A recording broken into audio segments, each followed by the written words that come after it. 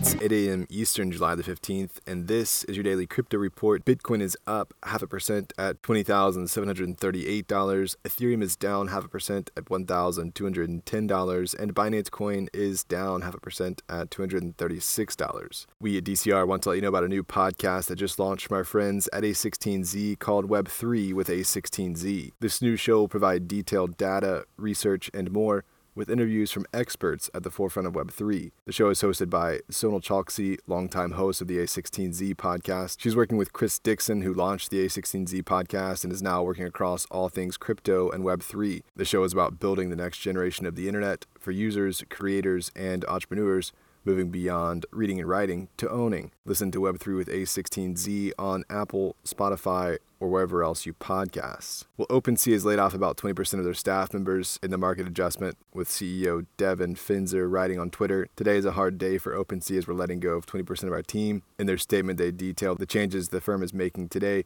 puts them in a position to maintain multiple years of runway under various crypto winter scenarios and gives the team high confidence that they will only have to go through the process one time. These layoffs follow a decline in NFT sales as the wider market cools off. Well, in their bankruptcy filing, Celsius has detailed a $1.2 billion gap on their balance sheet. Their Chapter 11 filing entered into the New York system 2 nights ago and states that unsecured creditors include mostly users. The firm has reported $5.5 billion in total liabilities and $4.3 billion in assets. The company said it has worked to unwind most of its open loans and cease asset deployment services until further notice before commencing with the filing of Chapter 11, detailing it chose to proceed with this due to the volatility of the crypto market. The company held 410,000 staked ETH, meaning approximately $467 million of the company's ETH based on the market value is illiquid, but is earning an approximate 5% APY pending the merge. Well, Circle has disclosed a treasury reserve for its US dollar-backed stablecoin USDC, and it's worth $55.7 billion. The reserve includes $13.5 billion in cash and $42 billion in 3-month treasury securities. This is the company's first monthly report and is notably unaudited.